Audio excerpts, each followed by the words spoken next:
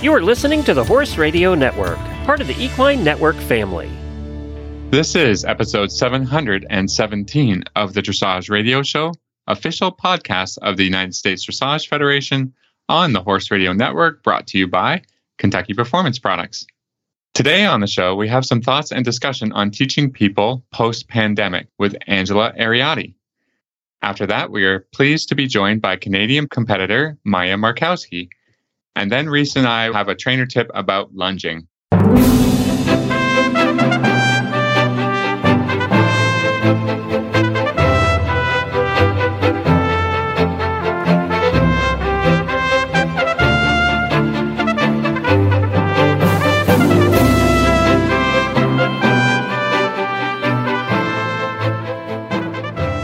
This is Reese Koppler-Stanfield from Georgetown, Kentucky.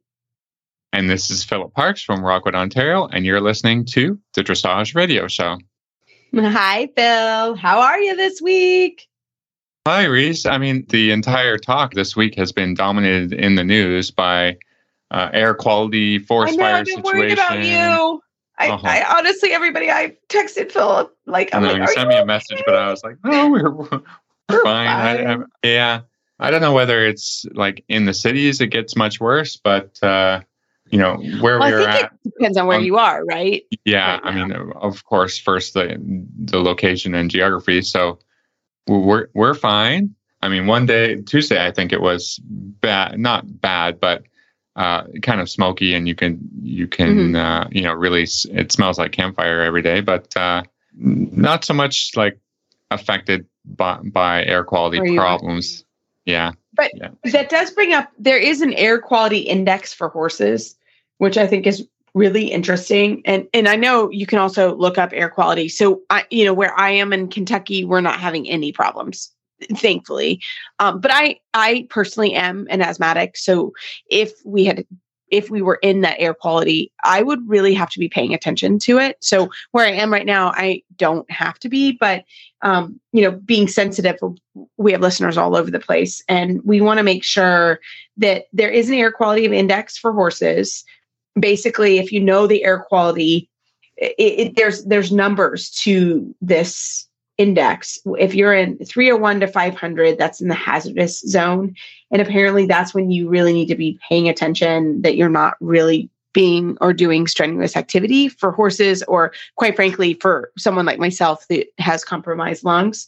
And if you're in the 200 to 300 range, it's very unhealthy. It's the same thing.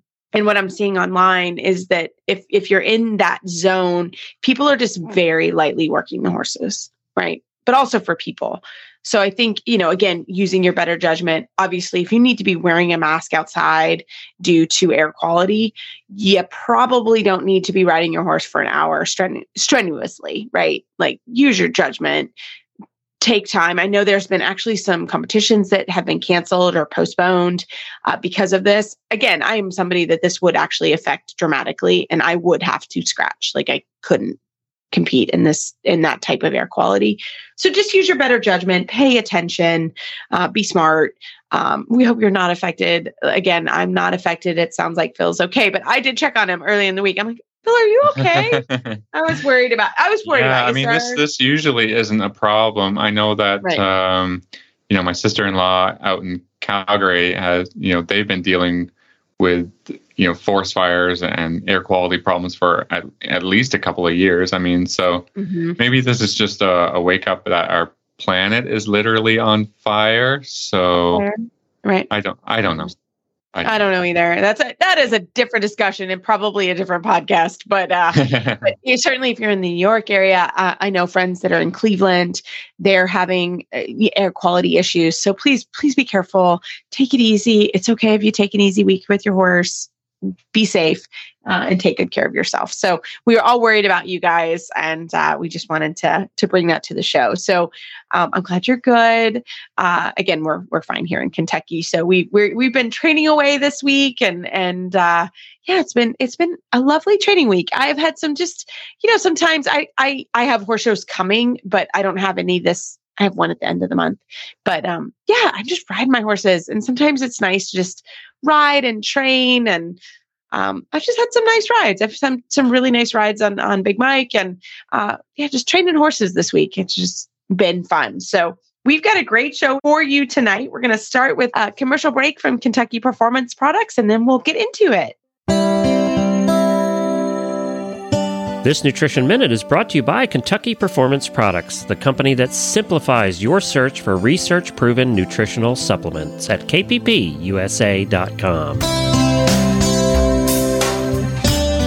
Have you heard of Saccharomyces boulardii? It's a yeast, a type of probiotic. Often referred to as S. boulardii, it benefits your horse's digestive tract in several different ways. One unique property of S. boulardii is that it supports the stimulation of something called brush-border membrane enzymes that are found in the intestinal lining. These enzymes help your horse digest starches and sugars in the small intestine. When the sugars and starches are more completely digested, fewer of them escape into the hindgut, where they can ferment and cause imbalances that lead to colic, diarrhea, and laminitis. Saccharomyces boulardii is found in Nalox Advanced, made by Kentucky Performance Products. Nalox Advanced contains a blend of yeast, fermentation solubles, and stomach buffers. These ingredients work together to maintain your horse's digestive tract in peak condition. Nalox Advanced is recommended for horses of all ages and stages and is fed on a daily basis. This Nutritional Minute has been brought to you by Kentucky Performance Products. You can find all of their terrific products at kppusa.com.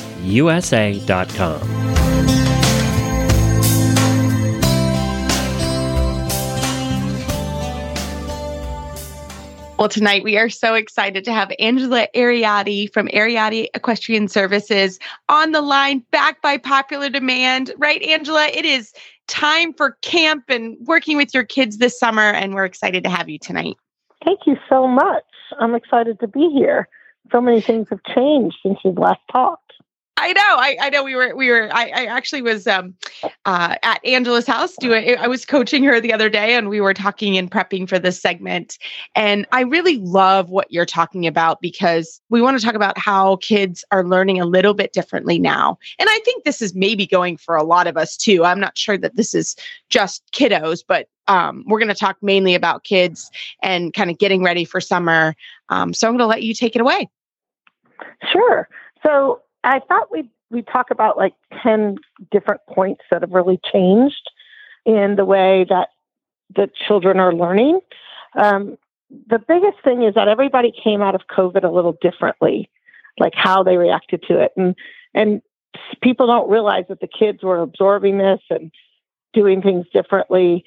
And mostly they're not as audible. They're not audible learners as much anymore. So the old way of learning would be like, shorten your reins, Reese, shorten your reins, Reese.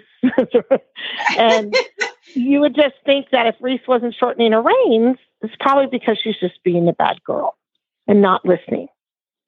But today, the kid is maybe having trouble comprehending or understanding audibly. So a lot of the kids now are a lot more visual learners, not even kinetic learners, which is your active learner, like walking your test.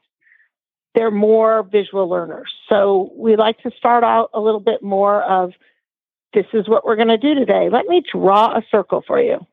This is what a circle looks like. Do you see where it starts?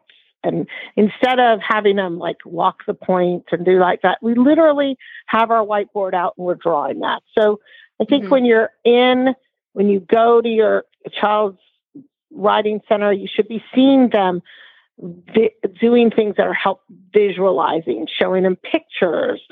We do a lot of virtual dressage shows now, which we never did before.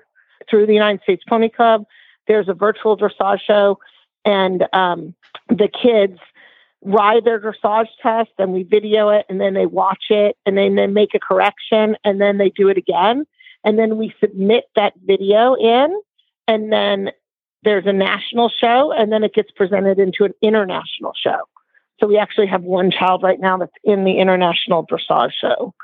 And it's really good because the kids can watch themselves and then maybe watch an ideal of that same test and then go, oh, look, that's true. I didn't do that circle like that girl that did it really well. So that's really important, because just saying things over and over again aren't necessarily going to work the way you think. It doesn't really sink in. So do you think this is all caused by some of the virtual learning, or are people better able to take advantage of the opportunities out there for virtual learning and virtual lessons? Is this where we're getting to? I don't think that we're getting to that point. I hope we don't get completely to their point. There's a big difference between those two types of lessons. I wouldn't say for the kid, I don't think a virtual lesson like the one I take with Reese is very good because it's very audible. But using the video, like videoing them and then sitting them down and showing them the video and then watching a video of somebody doing the same thing, then the next time I have them by themselves together, they go, oh yeah, I got that. It's like all of a sudden they get the circle, or all of a sudden they understand what the forward looked like. So they're learning it through a different pathway than I originally learned it, which was very audible. So I've heard of these. Yeah, I've heard of these. Kind of online virtual shows.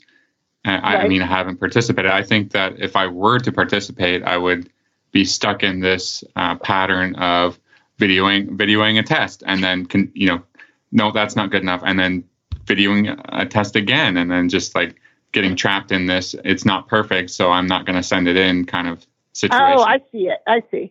Yeah, no, we only do, like with the pony club that we do, we only do it twice, but I could see how that could go that way. Yeah. You don't want to box yourself in at all. No. Okay, Phil, we understand that's a little personality trait. No offense. Yeah. I'm with you too. I would be the same way. Like I actually don't learn well by watching videos of myself. I don't either. It's just not, I mean, I have to really force myself to do it. For me, I'm just better.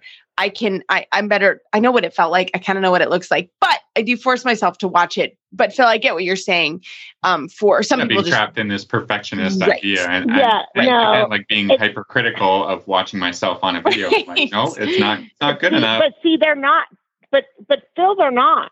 I mean, if you look at what, like for instance, they'll go online, and this is why I'm saying this is really important. They're visual learners, but they're also really addicted into, I use the word addicted, but they're really addicted into like what other people think, right? So they will post something online and say, I had a great ride today. And it'll be like this, whatever video. And I'll look at it and I'll be like, that was horrible. Like that is horrible. Like, why would you ever post that? You and I would be like mortified to put it online. Yeah. And then they go on and they look and they got 20 million likes. So this must be a good video. Right. Okay. Well, so that's why it's important that when you're doing this video stuff, that they're looking at not their friend who got 250,000 likes, but that they're looking at, Ingrid Klimka or the last regional champion who did training level test 3. Like, compare yourself to that, not to the person Angela, who got the most likes.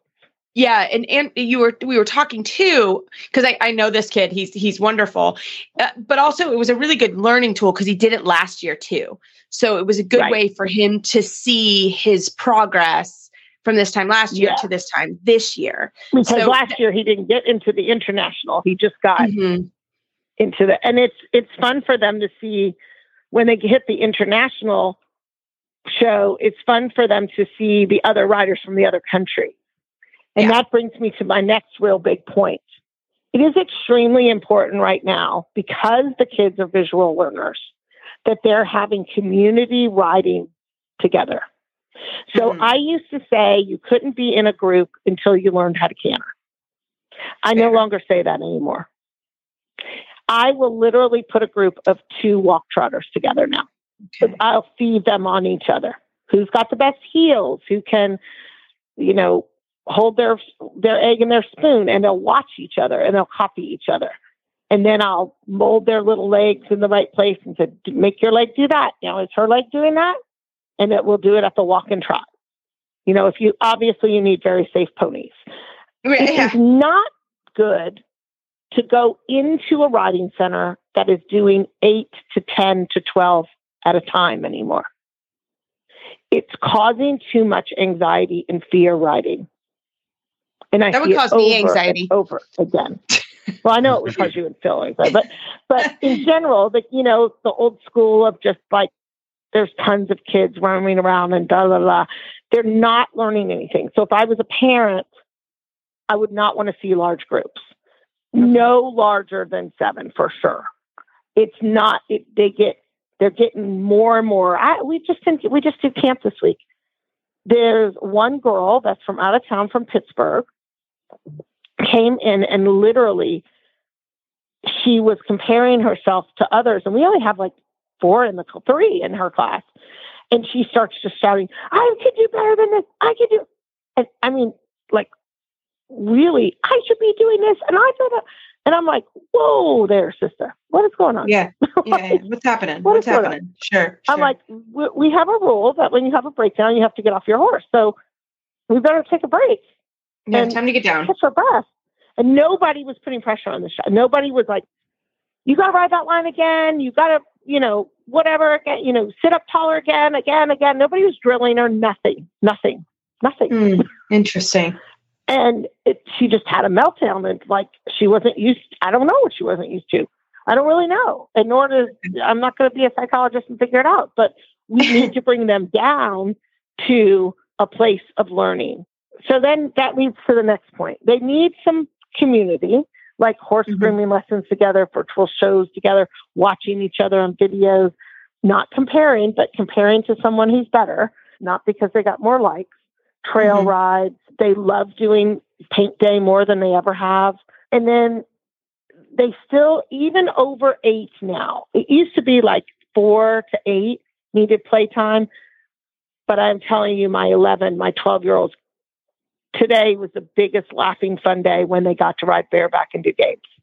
And these are not these. And they were having more fun. They were having just as much fun as my 8-year-olds do. I mean, they were just having fun, and they need that to build their confidence. They miss that community. They miss their playtime. You need to see, though, and here's where the catcher is, that the instructor is doing what we would call when we ride, what you call, Reese, making positive tension.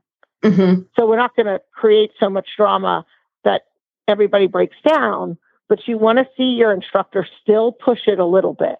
Not just nicey, flowery, but you still need to see a little bit of positive tension, and you need to have an instructor that knows when to push and when not to. When to push it. Isn't that the most difficult thing? It doesn't Absolutely. matter whether it's kids or adults. It's important to have a standard, that the student is getting instruction to improve, right? If it's right, if there's no push, so the reason, how are we going to improve?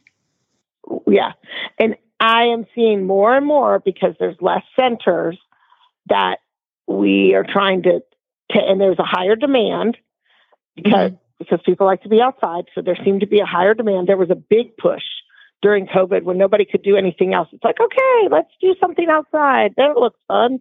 Right. So there was a raise in like membership of Pony Club, and then it kind of dropped because not everybody stayed in it. They went back to doing what they were doing. But so then there also was people just like throwing anybody in to teach your kid. And everybody a licensed instructor. Right. I know it's just a kid lesson. I know. I mean, I have my older pony clubbers that are, have been taught how to teach, and I'm watching them this week, and I'm correcting them. That wasn't good enough. That wasn't good enough. It's hard to teach. People don't realize how hard it is to teach. Don't bring anybody in to teach. Just because you're a good rider doesn't mean you can teach. It's so hard. Because it's like what Bill said. Are we getting improvement? You have to want the improvement. You have to know when to push the tension and when to back it off. But now it's really important because, I can speak in my lowest, but I'm like driven to want good stuff. So I want to see an improvement almost to a fault. I'll push it past the tension, but you need to really think, okay, we got to make a little improvement. How am I going to, what's 1% better, right, Reese? What's 1% better today? Exactly. Every lesson. So that's important, not let that go because you're trying to be delicate, because these kids have so much anxiety just being around other people or just learning, or they're having that sort of thing. That's really important. And then the other thing that happened is that I don't know if it's just the whole dynamic of the family coming more together during COVID and not being apart, but the kids are even more or less physical than the last time we talked. Interesting. Their core, I mean, I'm older now and I'm struggling the last year and a half with my core, et cetera, my health. But when I can hold my core stronger than a 10-year-old, we have a problem. Sure. We have a problem. I'm 55. We have a problem. I'm like, you're working really hard though. Let's be real. But yes. But it's a problem. So it's important to allow the kid to pick the saddle up. Don't be afraid to let them be physical, even if they're slow about it. Even if it takes them longer, it doesn't matter. Got it. It doesn't matter. Make them be physical by asking them to do the chores. Get them moving the barrel. So what if the wheelbarrow is, a double tired wheelbarrow, they can pick up and move. They can pick up their saddle, even if you're in a rush. I want to get my kid on the horse. I want to get out here. Come on, hurry up. Nope. Hurry up. Be efficient, but let them take the time to be physical, because all of that movement is what's going to help them be better in the saddle and therefore have more confidence. Because they won't have confidence when they feel themselves get unbalanced. They're not. Sure. Or if somebody's going to do everything for them, is going to step in like, oh, you're too slow, or oh, you're not strong, and then just step in for them. Like, part of it is doing stuff for themselves. Yeah, we've talked about that before. It's. I think you made that point a while ago, and I remembered that because, confidence on the horse, but also confidence off of the horse. Just within themselves to be able to do things. Right. Right. And it's interesting because there was just a Wall Street Journal article that came out today about the helicopter parent doing even more for the kid, I don't know what it's called now, but it's like even more for the kid. And confidence comes from doing. Confidence comes from doing. I mean, there was a huge TED talk that William Micklem did about the go. And that it's all about your first step is just go for it, right? Just go for the canter transition, go for it. That's the first step. Well, you've got to let the kid have the first step. The first step is just go get the saddle. I don't care how you get the saddle, drag it. I don't care. Yeah. I mean, I don't care. That's why we have these fabric saddles. That's why I'm like, I don't care. Just get the saddle. How are you going to get the saddle? They went today, they did a camp lesson and they had Miss Lori was going to do like grooming and they brought their horses. They were all excited. And she's like, where are your groom boxes? And they were like, oh, it's over there in the other barn. And she looked at them and they looked at her and they just looked at her and she kind of looked at them again. And it was like, come on now, let's figure out what we're going to do here. Yeah. And I was like, and of course, then I got impatient because I'm off the side listening. I was like, I think you need to go get the groom boxes. Oh, yeah, that's what we need to do, Miss Lori. We'll be right back. But, I mean, it was going to be a long wait. I could tell. Yeah. They hadn't even been able to make a plan to get the groom boxes. Gee. Right, yeah, and they knew they were coming for a groom lesson. What's happening? And, this is why I don't teach kids. And it's hard to tell if they're just tired and they just don't want to walk one more step. Or no, you wouldn't want to walk too many steps in one day. So, and like today, they're doing a little combined test tomorrow. Well, guess what they're doing tomorrow morning? They're setting up the arena. That's Sure. what's happening. Sure. Like, because they have to pick things up and they got to move their feet. They got to, and I'm actually taking them off the horse at the end, and they have to jog their horse around the ring. And I'm doing it with all the way up to 18. Oh, they don't like that. If you did that to me, I'd be like, oh no, I'll walk. I'm not jogging. No, it's like, now you're jogging your horse in hand through your dressage test, or I'll put the fences down and we're jogging them over the pole. Number one, it teaches them how to make their horse in hand. Sure. They look at all this liberty riding and all this horsemanship. Right? Well, your horse should be able to trot in hand with you. Sure. know? Yeah. It's a pet peeve of mine. That's for sure. So, in that way, when they're halfway, like they were halfway around the course, and one girl starts like groaning. I don't know what that was about, but, and I was like, you can do it. You can do it. And she's like, I don't know. I go, think about your horse. That's what he feels like halfway around. You got to, I'll show you how to make this. And I ran up to her, put my arm in her arm. I'm like, come on, we can do it. And I'm like, that's how you're going to talk to your horse. We can do it. We got 3 more movements. We got this. 3 more jumps, 3 more movements. And she was like, oh, I'm dying. I'm like, it's okay. You got it. So it's the same thing, I mean, you got it. Don't shame them. Don't berate them. Keep encouraging them and keep them moving. Because before I talked about this, it was one thing, but now I'm shocked. Yeah. By it. Yeah. And again, we all slowed down. We got isolated. But the big thing with the parenting, you got to keep, parents need to let the instructor instruct. And if you really feel like this isn't the right place, or, it's not the right fit or whatever, I'll encourage you to go somewhere else or look somewhere else. Mm-hmm. But what I would also encourage you is give it 3 tries. Give it 3 tries.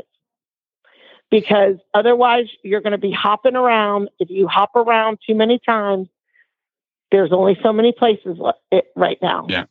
And I think that's actually a good rule just for anyone too. If sometimes, and we've talked about this, your instructor may be raising their voice, but just because they want to encourage you, right? So that could be a reason, like, let me encourage you. And you may take it the wrong way, or quite frankly, all 3 of us are instructors and all 3 of us have had bad days and maybe said something we didn't want to say or whatever. I'm just saying, we're also human and overworked, and lots going on for us too. So we're not always perfect, right? We may say something we don't want, but that shouldn't be like, oh, my instructor was mean to me today. That could just be, it was a bad day, or they said whatever.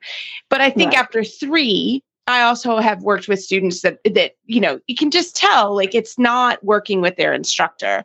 And I tell them, at some point it is your responsibility to either, talk to your instructor about what you need to get out of your lessons. So if you're coming away more frustrated from your lessons, you should talk to them. But it's the same thing. You don't want to be running around barns, et cetera, like that. There's not that many left. And that's also not good. So, you have to read the room and figure out, what's the right thing for you and your horse and whatever. But if you've gotten to that point, and I'll take it away from there. I was talking about getting a new accountant. And my dad said, once you start talking badly about a professional, it's probably time to move on. And I think that that's kind of a good, this was literally about accounting things. But I think I was like, he's right at that some point, right? You've got a little bit of, okay, we're going to work through this or whatever. But once you get to that point, you kind of need to step back and say, okay, I need to move forward. So I love it. So any other things you want to leave us with tonight, Angela? The last thing was that the centers or the riding academies, they are struggling in keeping lesson horses. Yes. That's a big struggle to maintain them because the cost has gone up so high. So sometimes if you feel like your child isn't moving on and you're on a lesson horse, what I highly would recommend is sometimes you're just limited by the horse you're on. Mm-hmm. But if you want to get better, I would read the room, as you say, or notice what's stressing the riding center out and offer to volunteer for that thing. I love it. Because the more that what I've really encouraged volunteering coming out of this COVID And now my kids are like, I mean, they love it because it feels like, I asked one of the students today, I'm like, what do we like about this? And she said, well, what I like about differently is now that we're volunteering more and we're being part of the whole big community, not just our local barn, that now I feel like I have more encouragement from everybody if I go to a show, not just my barn. And I love that. That's an interesting thought. Yeah. Just in that, barns and the horse industry in general is struggling to find work, laborers, Right. Mm-hmm. Yeah. We all three of us have dealt with this. Like it's a huge discussion point for us. Right. Yeah. And, if you had somebody just to do, filling water buckets or something, and another person just mucking one stall a day, I think that would go a long way, to making the whole thing function a little bit better. Yeah. Mm-hmm. Yeah. Instead of being like, well, that test wasn't written very well or whatever, maybe like, how could we volunteer to help the organizers of that show? Or if you're at a lesson horse barn and you're on a lesson horse, hey, we've got an extra hour or two on Saturday and we noticed that your plants need watering. Can we come in? Or we noticed that the old horse in the field needs more grooming. Can we come and groom? Don't say it with expectation that you want to ride. Say it because you want, again, that encourages the kid to be more physical. And it also keeps you at the head of the mind of the instructor. When I start thinking about special opportunities for my kids, I'm thinking about those ones who put in what we call in New Orleans, the langnat, which is like the 13th donut in a baker's dozen, right? Mm-hmm. You gave me a little extra. So now I remember you. I had a little girl today. She's like, Miss Angela, could I come and clean the truck? Because I know we use it a lot. Yes. Sure. There's the truck. Great. Yeah. There you go. And just going back to that lesson, the school horse idea, I actually had a lesson horse and I ended up finding him a new situation, a very, very lovely home. But it was partly because, people would sign up for lessons or they wouldn't come or they would cancel. And I got frustrated because it was a horse I bred, but I still needed him to make a living. Right. And I have tons of people now that are calling me like, oh, don't you have lesson horses? And I was like, actually, and I tell them this, I'm like, I did, but I didn't have people that would be consistent about coming for that horse. Right. So I found him a new home. And and I so think don't be surprised. Yeah. Don't be surprised if your lessons are, yes, you can come for an introductory lesson, maybe 3 lessons, and then you'll be asked to buy a package. That is coming down the pipeline. Yeah. Because I'm now on all packages. You do 3 lessons and then you have to pay for 8. And you get 2 makeups on it. And that's because of that. Because I've got to feed this animal for you, for your enjoyment. That's really important. Yes. And if you come or not, or you are sick or whether it's or not whatever. canceling your soccer, it's not canceling your soccer game. Your soccer ball, can be deflated and blown back up. I mean, so that's really important to understand that from both sides. We understand you want your kid to enjoy outdoor sports, enjoy this, enjoy that, but this isn't like any other sport because this is a live animal that takes a lot. Yeah. So and I think that's just across the board for adults too. That's and the volunteering really helps build the community, and it builds the community, and it builds everything, It helps them be more confident. It puts that physical aspect in. It makes them feel more supported. They need to feel a part of something and physical. Yeah. It's fantastic. Well, Angela, as always, we just love having you come on. I think this has been an awesome discussion. How can our listeners find you online? If you go to on Facebook, we're on Facebook at Ariati Equestrian Services. We have a website, Ariati Horse, and that's how you can find us. Fantastic. Thank you as always, Angela. All right. Thank you. Especially with performance horses, flies can really be a nuisance. Fly predators are a great investment of all the different poisons and insecticides and different things you could use. I don't know of anything that is more economical and more effective than Spalding fly predators. Well, tonight we are thrilled to have Canadian dressage rider Maya Markowski, who is on the journey to the 2023 Pan American Games in Santiago, Chile. Maya, welcome to the show. Hi, thank you very much for having me. Well, we are thrilled to have you, and you are friends with Philip, but I am just getting to know you, and you're just lovely. So tell us a little bit about yourself. Well, I run my dressage training business, eQuest. We're located in Guelph. We have 24 horses, I think, now at the farm. So I teach, I train, I compete, do all things horse, and that's pretty much consumes my life. Welcome to the club. Yeah, we're all there. That's right. Crazy horse Maya, people. how did you get started in riding, and what was your situation way back when? So I really, I guess, at an early age, showed an interest in riding. My mother, she rode a little bit in Finland, but I don't have really a whole lot of horse background in my family. But I really wanted to ride. I think I was 4, and I kept bugging her to ride. And so she took me to a farm, and they told her that you generally wait until kids are around 6 before they start lessons. So she took me home, and then I guess I was quite annoying and kept bothering her. So she took me back and just asked them to let me sit on a horse, and they did. And that kind of started this whole crazy spiral, and I've been riding ever since. I love it. So tell us, where have you trained, and a little bit about that. So I started kind of in the hunter-jumper world and did that. And then at the age of 14, my family relocated to Germany. And so we were there for 3 years. So I rode, we found a farm there. Little to my knowledge was it sort of a big influence in me switching to dressage. So we did jumping, dressage as well, demonstrations. I showed, but I really kind of fell in love with dressage while I was there. So when I came home, I sort of went back to starting horses. I did a lot of backing horses, behavioral training. But my one horse was a jumping horse, and he wasn't really enjoying it. So I switched to dressage with him and started competing him, and slowly sort of completely made the transition over to dressage and haven't looked back since. So tell us a little bit about the horses that you're campaigning this year in particular.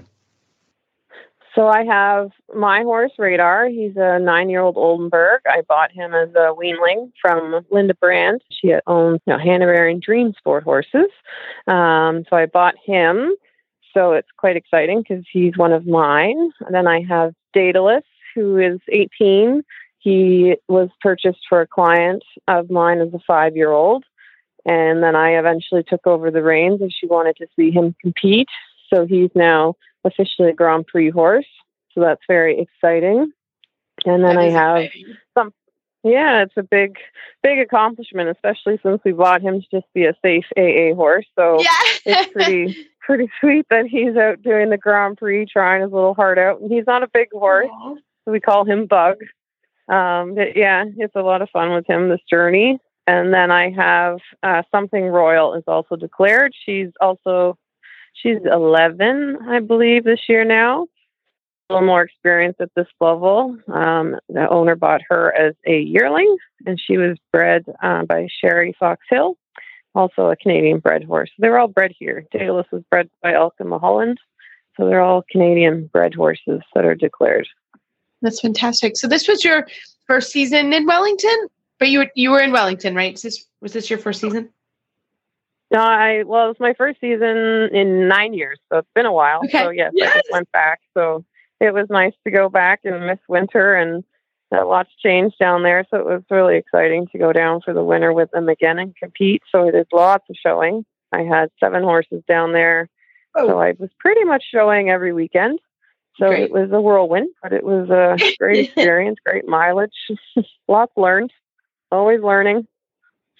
We are always learning. So tell us a little bit about, I love that, always learning. So tell us some things that you learned while showing that much, because that's the beauty of being able to go to Wellington, right? Is that you can show so much. So what were some takeaways from that? Well, it's nice to be able to show them a few times a month, because they can be very different in the ring than at home. We all at home are going to win the class, and then you go down center line and all of a sudden you're sitting on a very different horse. So the nice thing down there is that you can work through some things, train in the ring, and then go do it again in a week if you want to. Even if you just do one day on the weekend, you don't have to do the whole weekend. And so it keeps them going down center line. They get more confident too, because they can keep doing it. And it's so close. You just ship over, show them and take them back to the farm. And so it was really helpful to do that. Whereas here you show and then you have a month or a month and a half in between. It's a longer distance between the shows. So it's really neat to be able to keep doing it and really see their confidence improve in the ring and learn a little bit more about them in the ring every time. Yeah, I think that's the problem with, and we have great venues up here, but they're not close to the farm. And then, and you're going to show, and then a month later, you got to prepare for the next show. I mean, that can be a good thing and a bad thing, but, you don't really get an option on, like you have to do almost every show. And especially if you're declared for a team, you have to do what do we have? 4 CDIs this summer, and you've got to do all of them, and you've got to be successful. And like, that's why so many people go down to Florida, is because there's not that much opportunity. Like, you have to do it up here and you have to be successful. Otherwise, you're not going to make a team. I think that's and it was really nice to do like a few in a row and sort of really work on in the ring riding. And then I come home, and then I have a month and a half, 2 months to then go back home and really work on things that I needed to improve in the ring. So it's kind of it was nice to have that break, but it's nice to have a few right in a row to really kind of get in show mode.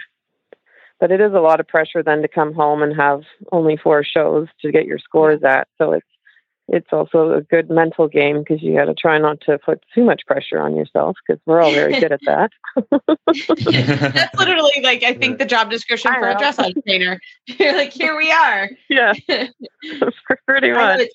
So tell us, because Bill and I we were saying this right before we got on air, but we were saying, like, we haven't heard a lot about the Pan Am Games. So can you tell us a little bit about sort of what the process is now and when the games are? Again, it's happening later this year, right? It normally happens earlier, I feel. So we were just saying we need to cover it. So that's partly why we were thrilled to have you on tonight. Can you kind of tell our listeners about like what the process is now? Yeah, so they're just basically collecting scores. So they have a running spreadsheet they send to the riders with basically your scores. Once you've started, you can kind of see other people's scores. So we have 3 more shows now. There's July, and then there's Bromont, and our June Palgrave at Caledon. So, basically you've got those 3 shows to go give it your all. You do have to do 1 CDI after July. And then they start their selection process, really based on scores. Yeah, that's fantastic. And then also, I believe this year we have to send 2 Grand Prix horses to qualify an Olympic team. So it'll be interesting to see if they send 3, to have a backup just in case. So there could only be 1 small tour horse. So that puts a little more pressure on the small tour. Right. But, and there it is. Yeah, absolutely. Now there's only 1 spot. Well, Maya, thank you so much for your time tonight. How can our listeners find you online? Well, they can go to my website, www.equestdressage.ca. They can learn more about me and all my horses, and follow me also on Facebook, Equest Dressage, as well as Instagram. And they can also meet all my sponsors. Southern Equine Distributing has been a long-time sponsor. AVR Saddles, Cumville Equestrian Gloves, The Tapestry, Comfort Girth, and Ogilvy Equestrian. Thank you so much. And we're excited to watch you on your journey to the Pan Ams. Thank you very much for having me. It's been a lot of fun chatting with you guys. Even under the best circumstances, travel is stressful for horses. We've all been there, stuck on the side of the road in the middle of nowhere. You can make the journey knowing that US Rider is there for you. Get peace of mind on the road with US Rider's nationwide 24/7 roadside assistance coverage for both you and your horse. Join today at usrider.org.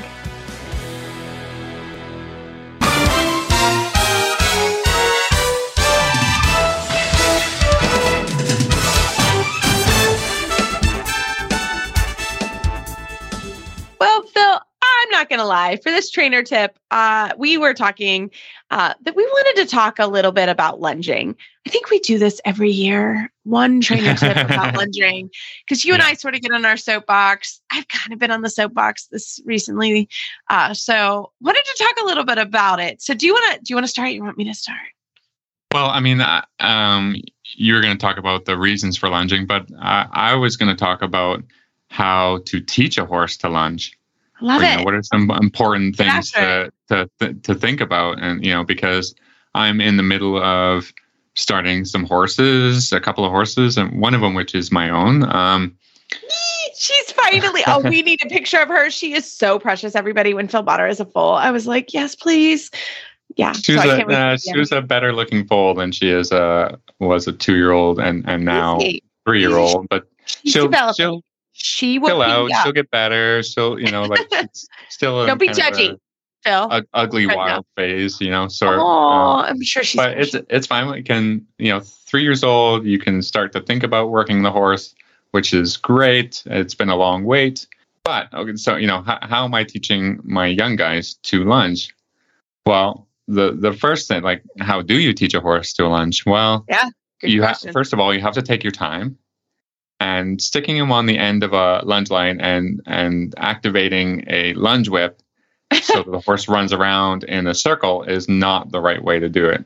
So everything I do with, as I'm going towards putting a leg over and backing the horse has to be done carefully and with sort of horse emotion in the top of mind, right? So I have to train every day by not scaring the horse, because if it's all about trust, and if you lose the horse's trust, you're done, right? You are setting the horse up for failure and at every step of the game. So every day we just do one thing that's a little bit different or a little bit more. And as far as the lunging thing goes, I like to use long lining before I actually lunge the horse or even touch the horse's mouth in a bit.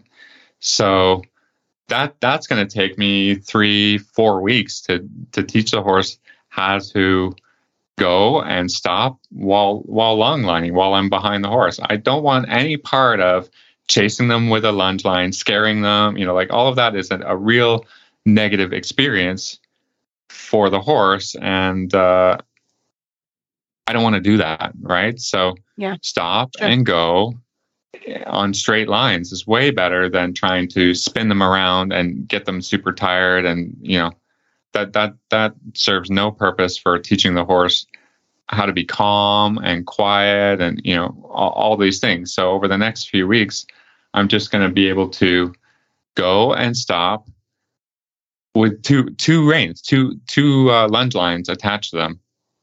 And then eventually I'm going to turn a corner into a full circle.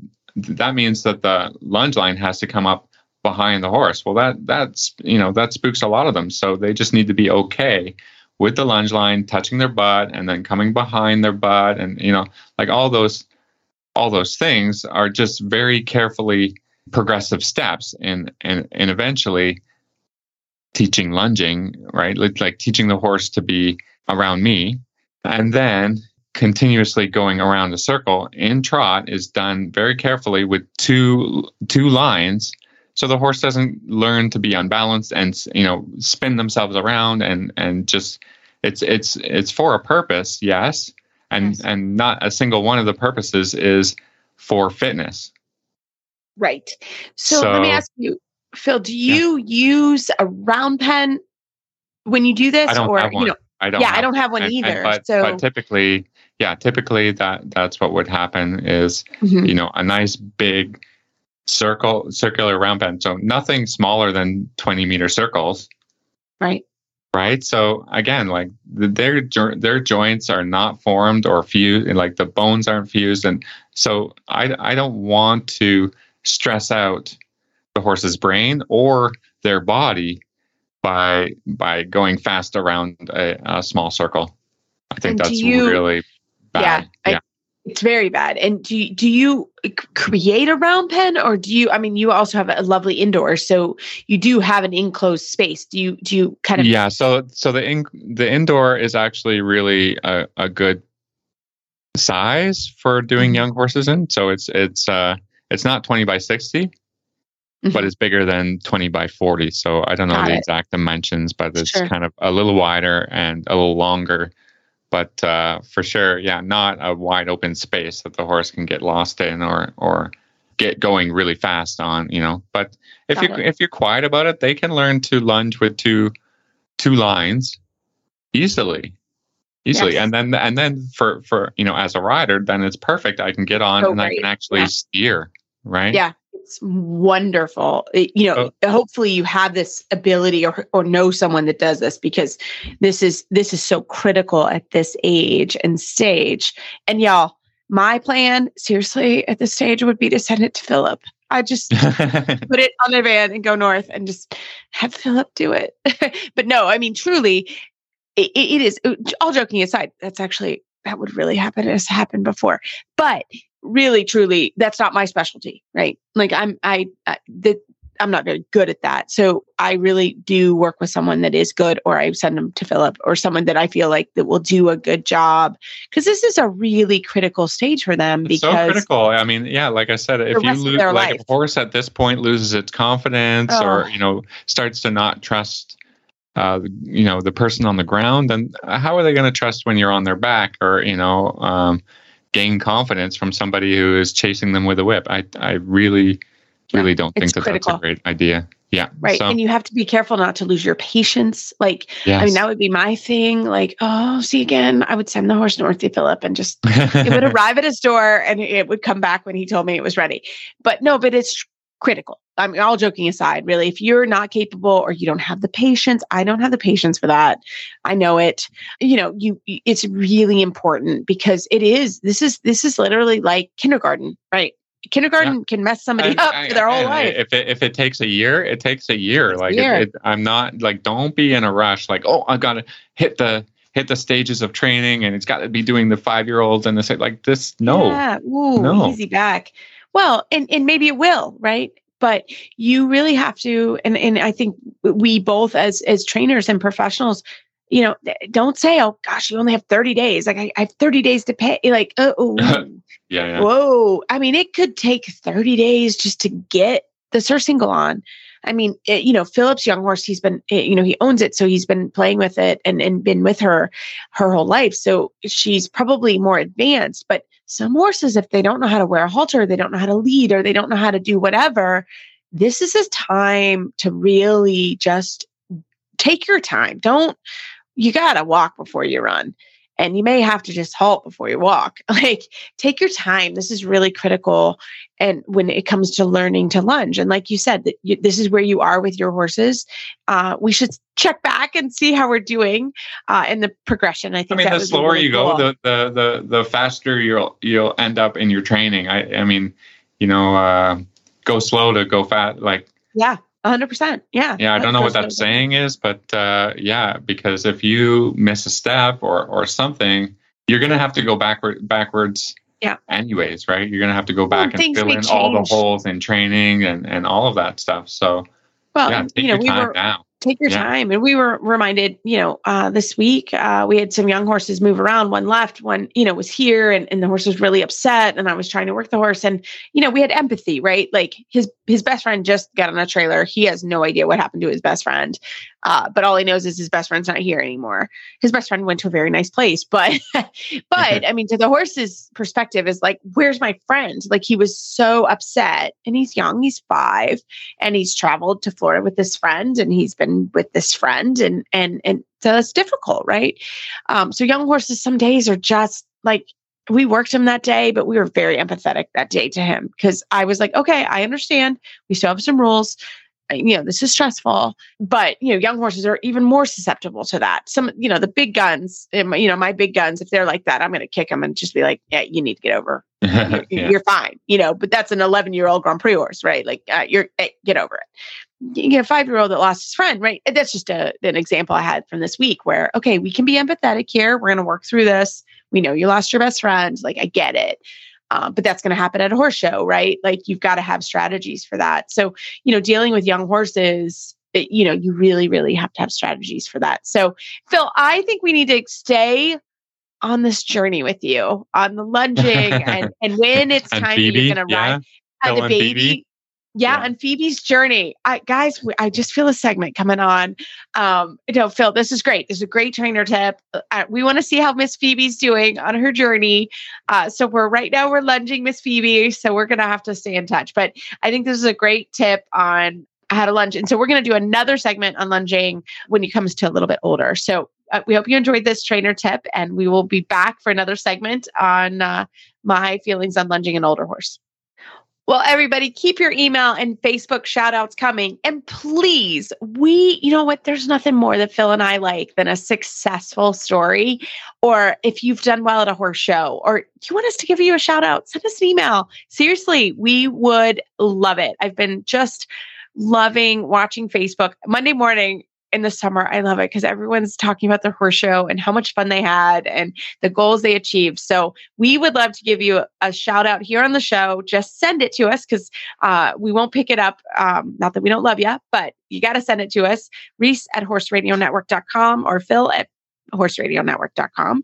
Or you can do it on Facebook on the Dressage Radio Show page. We'll pick it up. And we want to give you guys shout outs because everyone's having a great summer and working really hard. And we want to for sure give you a shout out. As always, you can find our show notes and links to today's guests on our page at horseradionetwork.com. Search Dressage Radio Show. Like us on Facebook, just search Dressage Radio Show. Follow us on Twitter at Horse Radio. My website is maplecrestfarmky.com, and my email is reese@horseradionetwork.com. I think the best way to find me is probably through Facebook, or my email is philip@horseradionetwork.com. I'd like to thank our sponsors for allowing us to put on a good show. That's Kentucky Performance Products. If you'd like to support our show and the Horse Radio Network, you can do that through the auditor program found at horseradionetwork.com. Everybody, keep your heels down and your shoulders back, and we look forward to chatting with you next week.